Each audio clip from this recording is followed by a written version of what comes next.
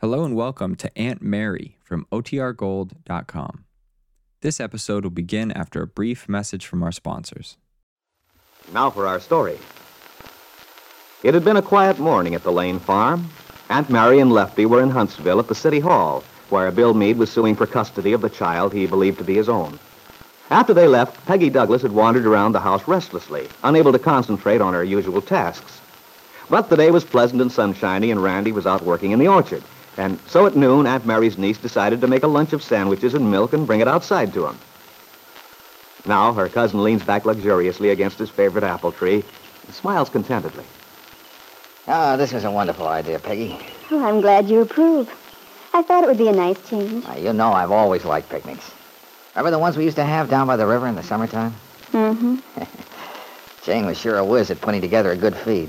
Yes, she used to love doing it. Jane talks about those days a lot. Haven't seen much of Jane lately. What's she up to? Oh, she's pretty busy. She's had her schoolwork all winter, and then she always helps Mrs. Plummer around the house and with the younger kids. Have another sandwich, Randy? Will I? I'm glad you know how to make a sandwich a man likes. One you can sink your teeth into. Most women make those little wafer things a guy takes care of in one bite. Yeah. Yeah, those are certainly wonderful times we had in the old days when we were kids.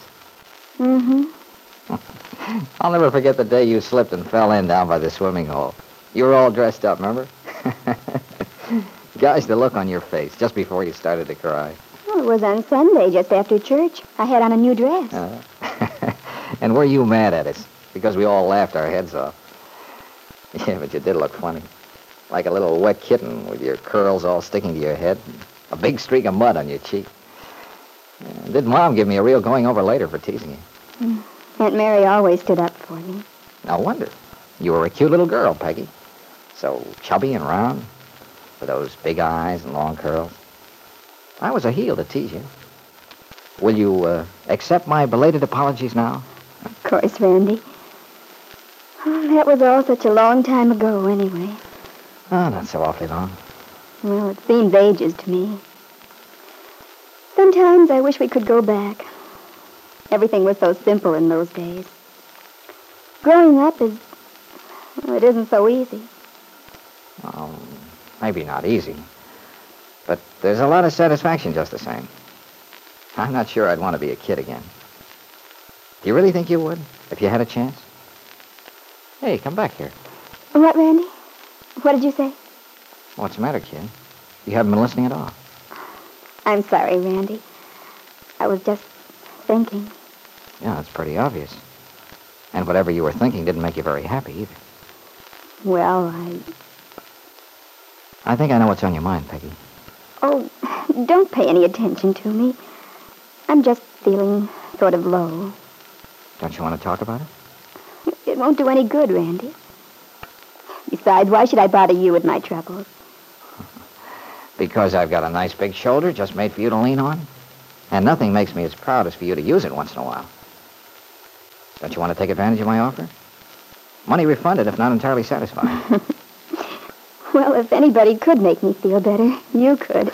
Now, that's a lot, Peggy. I was afraid my reputation as Mr. Fix-It was slipping. Oh, no, you're always lots of comfort. But... You're thinking of Bill's trial, aren't you? Well... Come on now, confess. Yes, I am, Randy. I haven't been able to think of anything else all morning. I've thought of it a couple of times myself. From what Aunt Mary and Lefty said, I'm so afraid Bill's going to lose. Doesn't look too good so far. But you never can tell. Maybe things are going better today. Oh, I do hope so. It means so much to Bill. Yeah.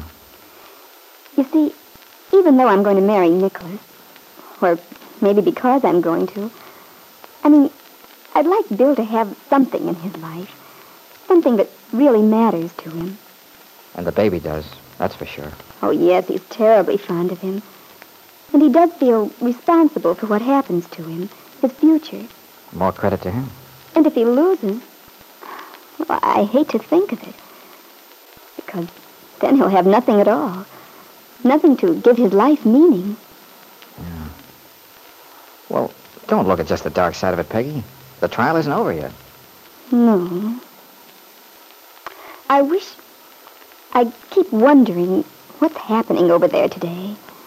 Oh, I suppose McKillop will call on Bill to testify, for one thing. I imagine he will.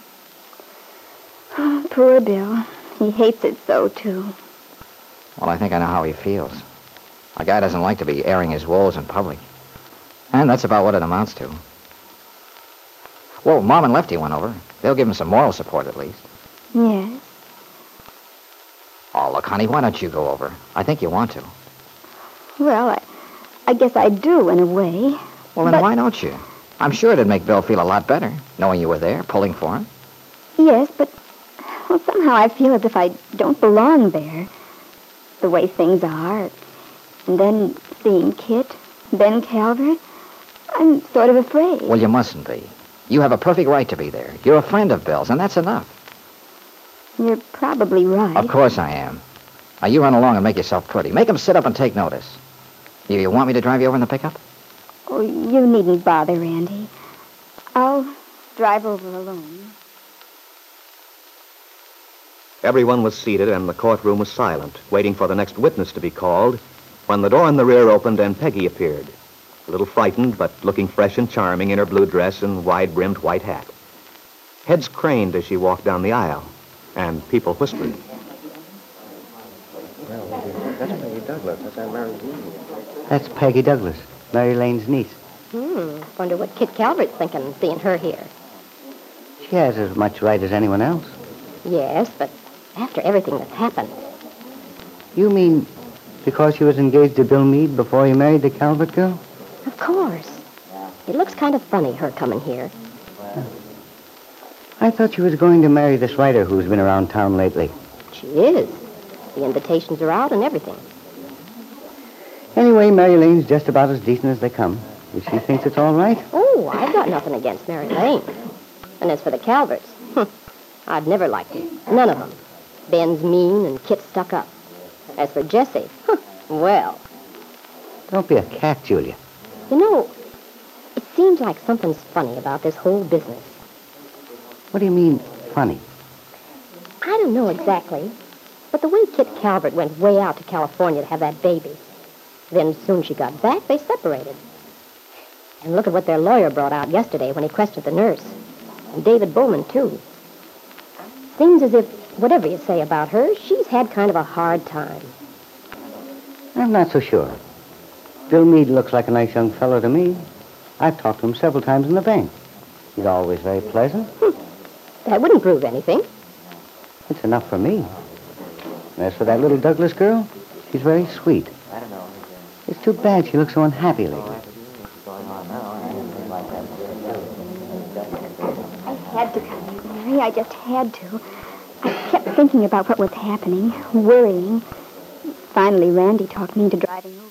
I'm glad you did, dear. If you felt you wanted to. I would have felt worse if I hadn't. Oh, they're going to begin any minute, I think. Yes, there's the bailiff getting ready now. Oh, which one is he? The one Angus is just talking to. Oh. Mr. William Meade. Oh, Aunt Mary. Don't worry, dear. It's Angus who's calling Bill to testify. Oh, if only it comes out all right for him. Raise your right hand, please.